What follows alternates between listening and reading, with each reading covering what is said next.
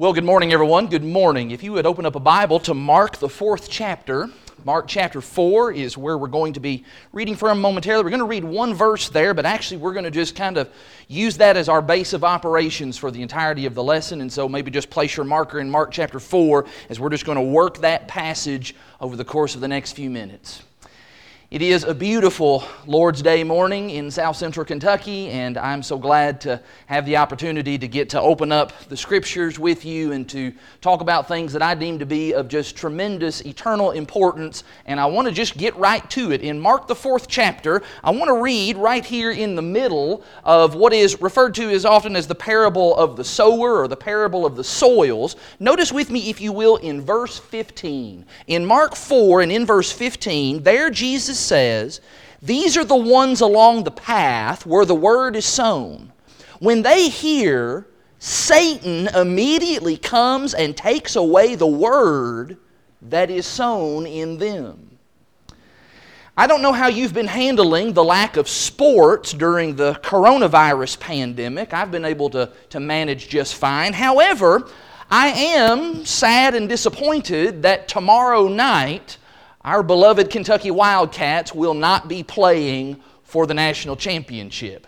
In fact, I'm really disappointed that just March Madness as a whole isn't happening and hasn't been happening, because that is my favorite sporting event of the entire calendar year. There's just nothing quite like an NCAA college basketball game, especially during the tournament. There's always all kinds of upsets and unpredictability, and in particular, all of those close games. I love watching those close games that go right down to the wire, the kind of games that are decided by maybe just 1 or 2 points. I love it when teams play right down to the very last possession. And the reason that I like those games is because I like strategy. I do. I like seeing what the coaches are going to do when they come up with their plays. Here's the coach on the defensive end, and what's he going to decide? Going to run maybe a 2-3 zone, maybe straight up man-to-man. And then, of course, the guy over here on the offensive side, he's got to make some plays for his team. And so maybe the strategy is going to be some kind of a backdoor cut or a pick and roll. I love that,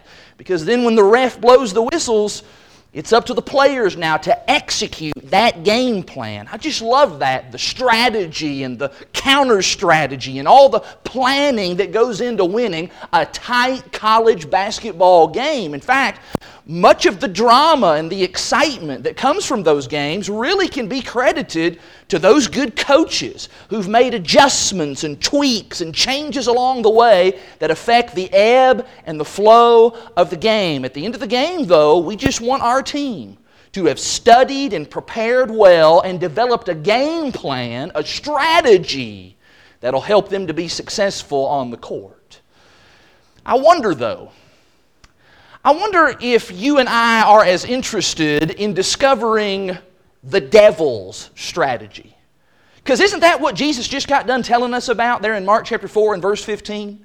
Jesus says there that God's doing some things, and as God's trying to get His will done, the devil's out there trying to just mess it all up. God's sowing the message, the very Word of God. And as fast as God is getting that done, the devil is there with a counter strategy to try and frustrate the work of God in a very real way. What Jesus is doing here in Mark chapter 4 is He is giving us a sneak peek into Satan's playbook. He is letting us look at the game plan that the devil uses to hinder God's plan. Have you ever thought about this text in this way? As Jesus outlines for us the parable of the sower, He is talking to us about tactics and strategy. But of course, He's not talking about something so unimportant as a ball game. Oh, no. Jesus is talking here in Mark chapter 4 about what the devil is doing to try and destroy your soul. You talk about some high stakes. Are you interested in knowing what Jesus tells us in Mark 4 about the devil's game plan? I want to work through the parable of the sower this morning to talk about what the devil is doing to try and keep you and I from going to heaven. And that begins just back up in the beginning of the text. In Mark 4, would you back up to verse 3? In verse 3 is when the parable begins in proper. Jesus says there, listen, a sower went out to sow. And as he sowed, some seed fell along the path, and the birds came and devoured it. Now, we're not left scratching our heads, boy, I wonder what Jesus is talking about there, because Jesus gives the explanation of the parable a little further down. Would you drop down to verse 14? Jesus says, the sower sows the word. And these are the ones along the path where the word is sown. When they hear, Satan immediately comes and takes away the word that is sown in them. Let's just start right there. Because Jesus says that the devil does indeed have a plan, and part of that plan is for the word to stay out. That's what the devil wants. Plan A, he wants to keep the word from ever getting in. He wants it to stay out. You realize that Jesus isn't really talking about birds here. No, he's talking about the activity of the devil and how he takes the word away and keeps it from making any kind of dent, any kind of impression at all. The question is, how does he do that? You know, clearly Jesus is not talking about some kind of miraculous thing that the devil does, where here's a person who maybe they really, really want to hear and receive the word, but somehow the devil miraculously prevents them from receiving it. That's not what's going on here. What Jesus talks about here, I believe, are the kinds of things that the devil does, that a person does, to cooperate with the devil. Here's a person who is working with the devil. They have submitted themselves to the devil, and they are now helping the devil to accomplish his evil purposes. Somebody maybe asks, well, how does a person cooperate with the devil? Well, let's just stop and think about a few areas. For example, how about how Satan fills people's hearts with prejudices? Prejudices against the Bible. Prejudices against the church. Prejudices against God Himself. You know, here's a person who maybe they've been taught something all of their life. This is what they just grew up believing. And so these are these ideas that they have. Maybe somebody that they just really, really trusted told them these things, and they just don't want to ever even think differently. They don't want to investigate the truth for themselves. They simply just accept what they've been told, and I'm just going to kind of remain ignorant about anything else so that I can keep believing what I want to believe and doing what I want to do. In fact, if you just look back up in the text in Mark 4, I think you'll see that Jesus was already dealing with some prejudiced listeners, even as He told the parable. Back up to verse 10. When Jesus was alone, those around Him with the 12 asked Him about the parables. And He said to them, to you has been given the secret of the kingdom of God, but for those outside, everything is in parables, verse 12, so that they may indeed see, but not perceive, and may indeed hear, but not understand, lest they should turn and be forgiven.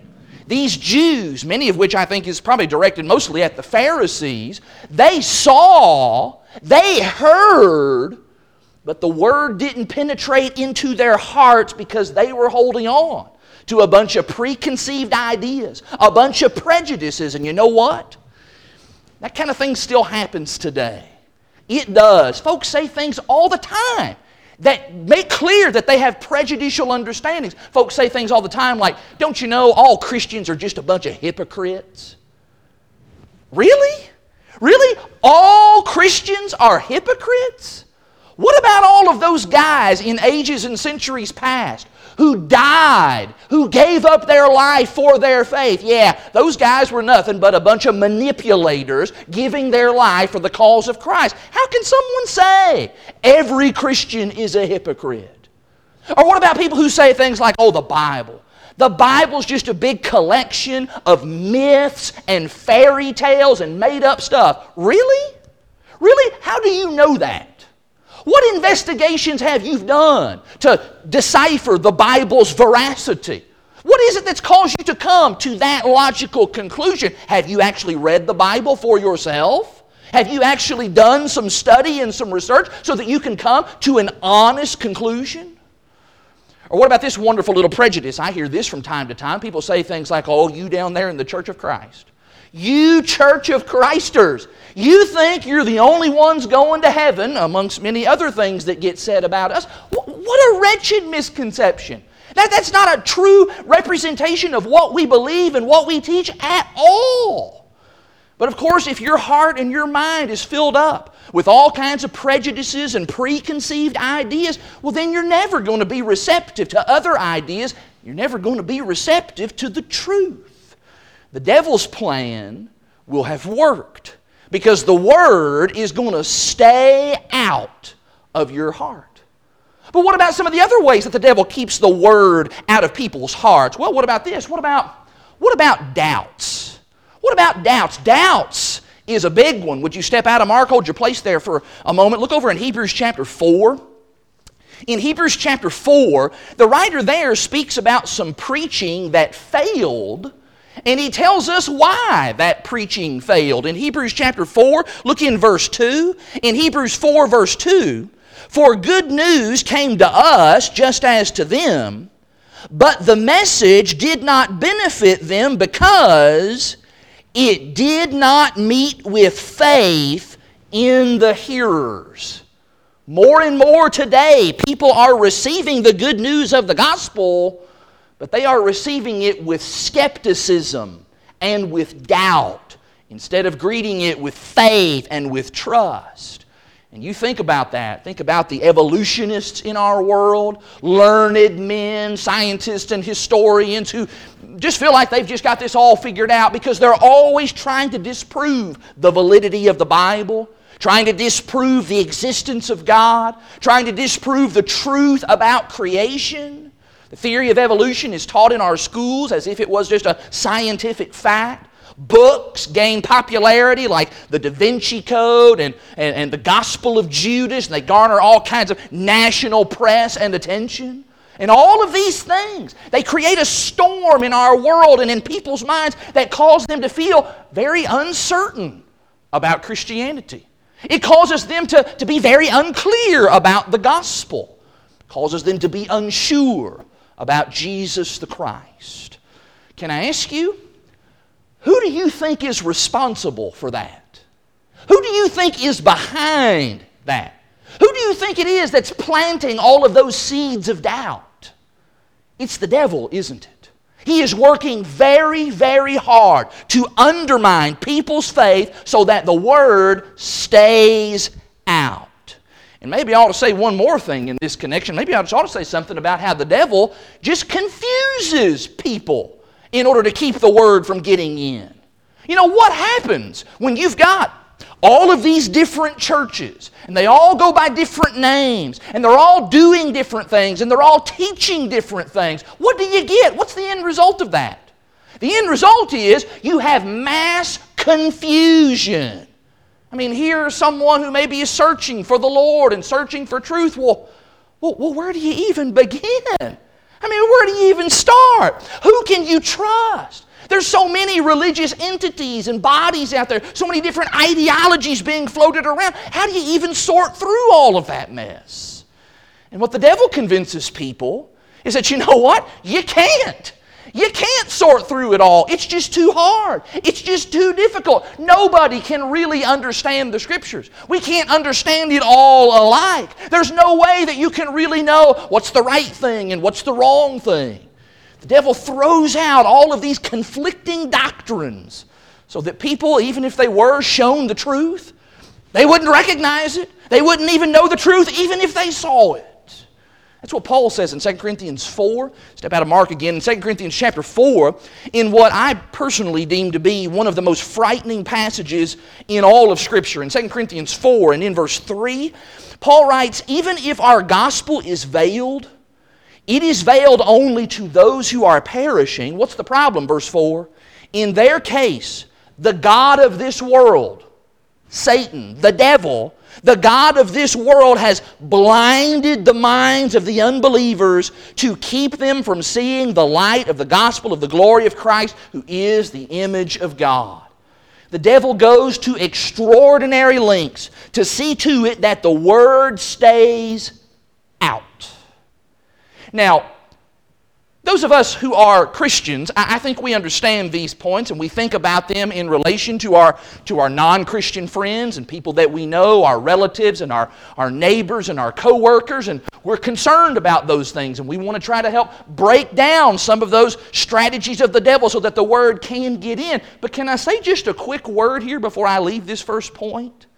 To those of us who are believers, let me just ask you, how do you think the devil feels about you right now listening to the preaching of the Word of God?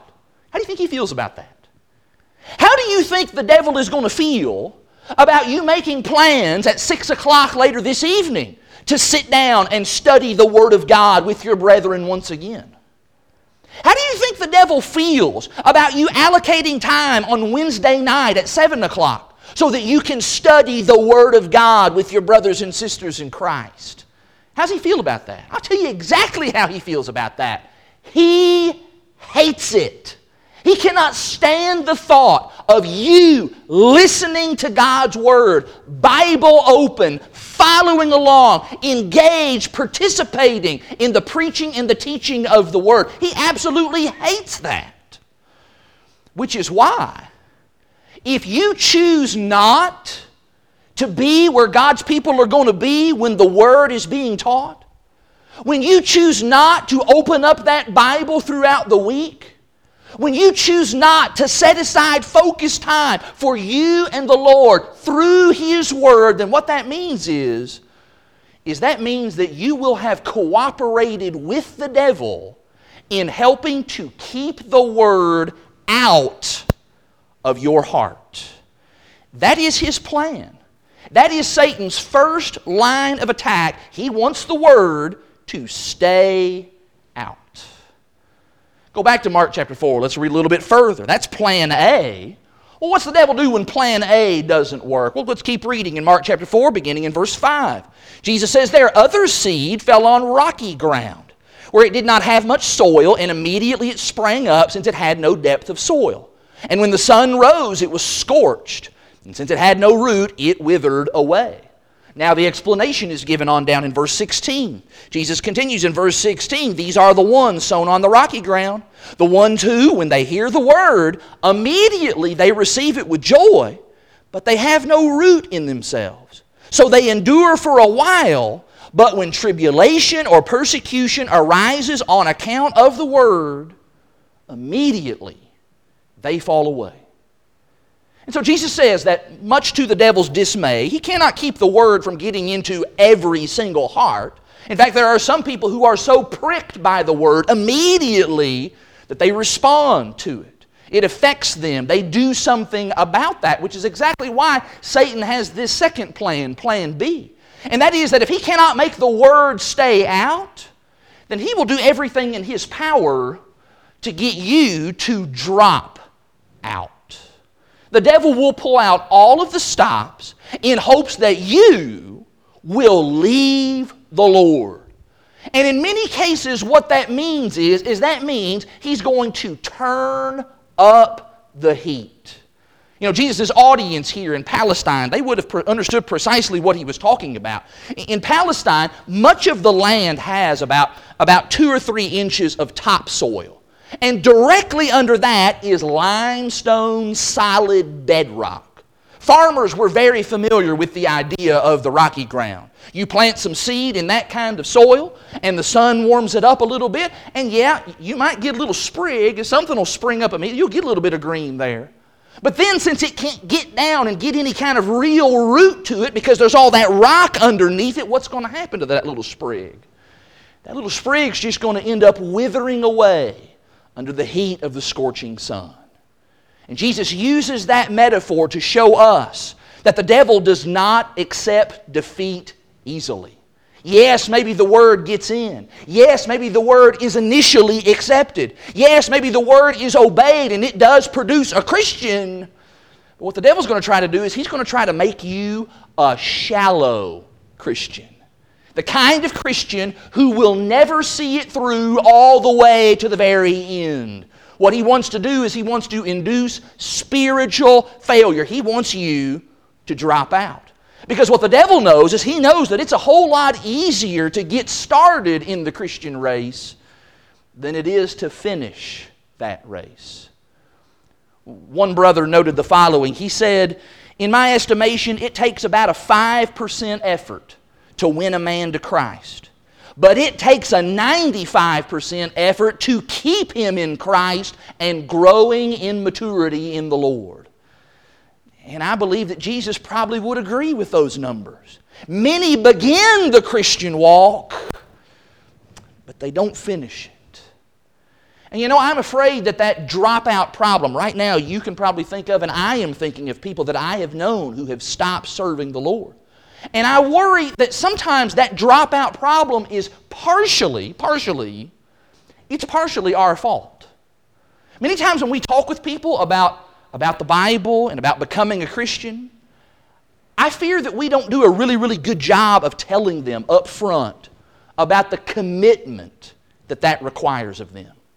And maybe the reason we don't do that is because we're afraid that that's going to be just too much for them to handle. They're going to get offended by that. They might get scared off by that. When we start telling them things about hardship or about adversity as a Christian.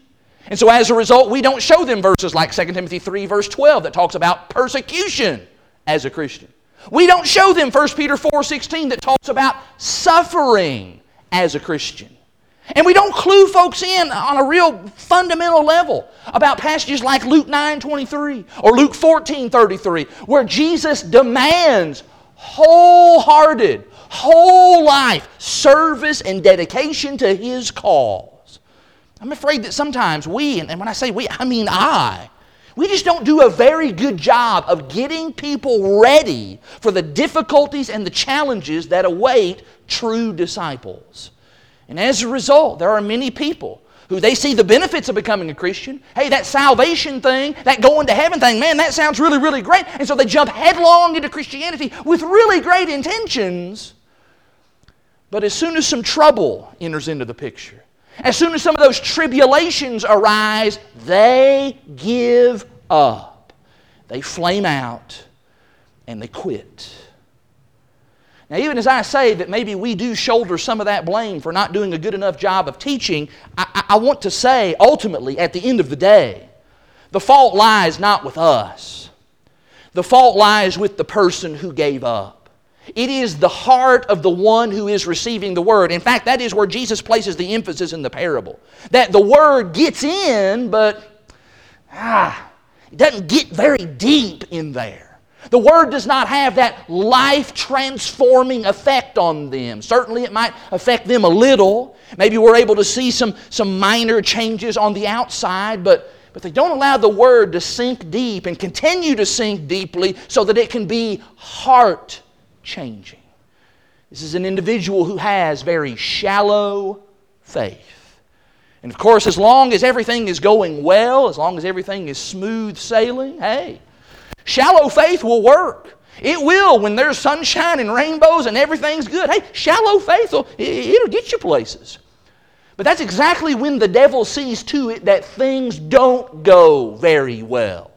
That's when the devil starts to put up some of those barriers. He starts creating some of those problems. He starts throwing down the gauntlet of temptations.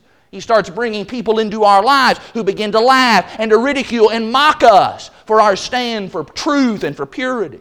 He then creates problems maybe in our workplace where the boss is asking us to do things that once upon a time, because we really didn't have any sense of ethics and morals, we had a problem doing those things.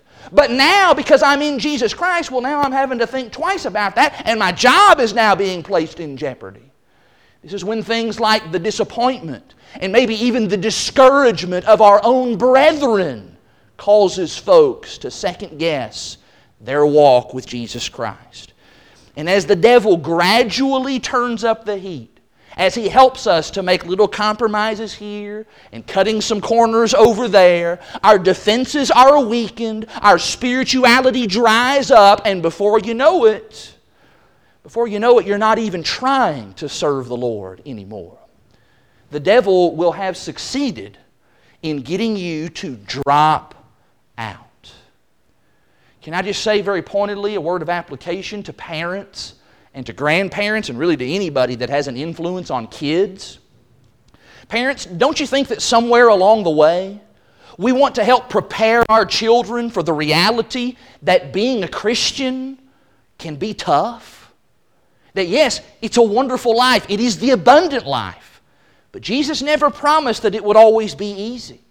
That sometimes as a Christian, what that means is that means you're going to be left out. That people will make fun of you. You will find it hard to do the right thing from time to time. Don't we want to then emphasize to our children some of those anchor points of faith about the truth of Scripture, the existence of God, the resurrection of Jesus, some of those fundamental things that do not ever go away no matter what people say and no matter what the devil does. I'm afraid that parents who do not do a good job of preparing their kids for the hardships of Christianity, they're setting their kids up for certain failure. They're essentially handing their children over to the devil, and the devil will do his thing, and the devil will get them to drop out. We want to be ready. And we want to help others to be ready so that when the devil does start cranking up the heat, we won't be caught off guard by that. We won't fall away. Instead, we'll stand firm in the Lord. But it doesn't stop there, though. As you turn back to Mark chapter 4, Jesus tells us that Satan's playbook has at least one more big page in it. In Mark chapter 4, beginning in verse 7, Jesus talks there about the thorny ground. Mark 4, verse 7, other seed fell among thorns, and the thorns grew up and choked it, and it yielded no grain. Drop down now to verse 18. Jesus explains that. He says, others are the ones sown among the thorns. They are those who hear the word, but the cares of the world and the deceitfulness of riches and the desire for other things enters in and chokes the word, and it proves unfruitful. Jesus says that if Satan can't cause the word to stay out, and if he can't get you to just drop out, then he's going to work on you, plan C, to just fizzle out. You talk about persistence. Here the devil's tried some of these more overt and frontal assaults, and he found that that didn't work. And so now what he's going to do is he's going to try a more subtle approach. Where here's a person who actually seems to be growing a little bit. And maybe they even have a sense about them that, I'm doing pretty good. I'm a pretty good Christian. I've got things together. I'm not out doing big, scandalous, terribly sinful things. I'm not out just living it up like a pagan. Hey, I'm not quitting the Lord. Hey, look at me. I'm doing well. But almost without notice, something rather insidious is happening. Because while that person thinks that they're growing a little bit, other things are growing around them. Weeds are growing. The cares and concerns of the world, the deceit and the pursuit of riches, other things, Jesus says, those things are sprouting up as well. And at first it looks like no real problem. I mean, come on, one dandelion out in the middle of the yard? I mean, who really worries about one? I know I don't worry about one dandelion in the middle. 1,000 dandelions in the middle of my yard, I'm not really concerned about that. But then suddenly that one dandelion, before you know it, it becomes an entire forest of thistles and thorns. Every other kind of weed is competing for space in our heart and space in our life. I want you to pay particular attention to what is not said here in the text. Did you notice that in the first two illustrations, the first two soils, what you get is you get no plant. Did you see that? With the wayside or the path. The seed doesn't get in, so nothing grows at all. You get no plant. Then in the second illustration, the rocky ground, the seed gets in, and maybe it does produce a little sprig, but it soon withers and it dies, and you don't get a fruit-bearing plant. In the third illustration, Jesus doesn't say that you get no plant. No, what he says is he says you get a lame and weak plant. A plant that's just kind of there, just kind of flopping and standing in the field. It's taking up space. It's being blown around by everything, and it's not accomplishing anything. Why? Because it's not bearing fruit. Can I just ask you right now, Christian? Honestly, ask yourself. Are you bearing fruit in the kingdom of God? Or is it possible that the cares and the concerns and the pursuits of this world are actually causing you to fizzle out? Think about it right now. If Jesus returned at this moment and He said, hey, let's just count up. Let's just gather your sheaves. Let's just see what you've done and what kind of fruit you've been able to produce for the kingdom of God. What would you have to show Him? I'm certainly not trying to advance some idea of some kind of works-based salvation where we've got to do all of this stuff in order for Jesus to accept us into heaven. That's not what I'm talking about here. I'm just talking about, as Christians, what are we doing in our service to the Lord? If the Lord said, let's look at all of the things that you have had at your disposal throughout your life, would the Lord be looking at a big gigantic pile of money and talent and time and effort and resources that were being spent on worldly pursuits instead of investing those things wisely in building up the kingdom of God? Can I just sharpen on that very quickly? Let me just ask you about your recreation and your entertainment. We've all got a lot of extra time on our hands right now. What are we doing with that extra time? You know, last Monday, for those of you that don't know, that's usually the preacher's day off. Most preachers that I know use Monday as kind of their Saturday. And so last Monday, I sat at home and I really didn't do much of anything. What I did is I watched about 6 hours worth of documentary movies. That's how I spent Monday afternoon. That's about 25% of the day spent watching documentary movies. Now, that wasn't a necessity like eating or sleeping or doing the laundry. No, that's just something that I did for my own pleasure, my own enjoyment, and my own fun. What if some brethren in the congregation, though, had said, hey, you know that Zoom app that we use to get all the kids together for a Bible class? Hey, could we do that as adults? Let's all plan on Monday afternoon or Monday evening. Let's all get on that Zoom thing and have a Bible study with each other. We can interact and see each other's faces and talk, and let's just talk about the Word of God. What if I had heard that and I had said, oh man, come on. It's my day off. I want to watch documentary movies. Come on, I don't really want to do that. No way, I'm not going to give up my free day. Do you see? Do you see how easy it is to allow the cares of this world to choke out and to crowd out the priorities of the kingdom of God? That's certainly not saying that watching documentary movies or going to ball games or whatever else that we do for recreation, that those things are bad or sinful in and of themselves. But it is the kind of thing that ought to cause us to just pause and to think about whether or not we are fruitful disciples.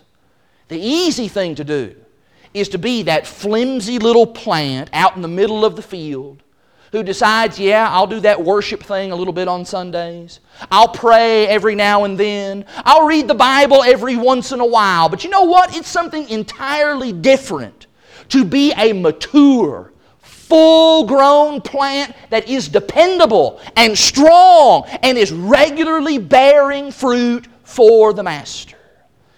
And the truth of the matter is, the devil will settle for you being a weak little plant. What he'd rather have is he'd rather have the Word stay out altogether. And if he can't get that to happen, he'd rather have you just quit entirely. But you know what? If he can get you to fizzle out as a Christian, to be a weak, mediocre Christian, then he'll be plenty happy. I think about what Jesus says in John 15 about the branches that don't bear fruit. John 15 verse 6, Jesus says that those branches are going to be pruned and they're going to be thrown in the fire. And the devil will be plenty satisfied for you and I to be a branch just like that. That is the devil's plan for you, to be useless and to be fruitless in the kingdom of God. Now, we've spent the majority of our time this morning talking so much about Satan's game plan, and it really wouldn't be fair to just end there without saying a word about the Lord's game plan. And in fact, that's how Jesus finishes the parable. Would you finish it with me? In Mark 4, verse 8, Jesus says, "Other seeds fell into good soil, and they produced grain, growing up and increasing and yielding 30-fold, 60-fold, and 100-fold. He gives the explanation down in verse 20 when he says, "But those that were sown on the good soil are the ones who hear the word, and they accept it, and they bear fruit 30-fold, 60-fold, and 100-fold. Jesus says that God's got a plan, and that plan is to get His Word in and to have it stay in and to bear fruit for Him and His name. And I want you to know that God has given us everything that we would ever possibly need in order to do just that. He has given us His Word, the Bible. He has given us our brethren, our brothers and sisters in Christ, to encourage us and to help us. He's given us the amazing power of prayer that can be accessed and utilized at any time. He's given us all the things that He does just providentially behind the scenes that we don't even see and we don't even know. We have God's help to fight off temptation and the wiles of the devil. It's really not even a contest. What God has done far outweighs everything that the devil could possibly do. God's plan more than matches the devil's plan. It just comes down to what we want to do. Isn't that right? Because isn't that where the parallel with the soils in the story, isn't that where the parallel starts to break down? You know, those three soils in the parable, the soil can't say, hey, break us up. We got all these rocks in here. Can you clear these rocks out? The soil can't say, hey, there's all these thorns. Can you pull those out of us because we want to receive the seed. We want to have that. No. The soil can't say that. The soil is just dirt. Our hearts, on the other hand, our hearts are not dirt. We get to choose. We are made in the image of God. And that means that we must decide. We must decide to be good soil. I have to decide that I will hear and accept the Word. I will take that deep into my heart. I will develop my own robust faith that'll stand in the face of adversity. I will put kingdom's priority first in my life. I will bear fruit in the kingdom. I can choose to let God work His plan, a plan that ultimately leads to heaven, or I can allow the devil to work his wicked plan that results in eternal pain and destruction. But make no mistake about it, I have to choose. You have to choose. In fact, that's why Jesus ends the parable in verse 9 with His signature statement, "He who has ears to hear, let him hear." In other words, Jesus is saying, the ball is in your court. You have to decide. Jesus tells us, doesn't He?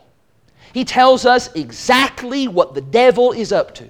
He tells us everything that we need to know so that we're not caught flat-footed and we're not caught unprepared. Let me ask you now, are you going to let the devil, the god of this world, Satan, are you going to let him have his way with you?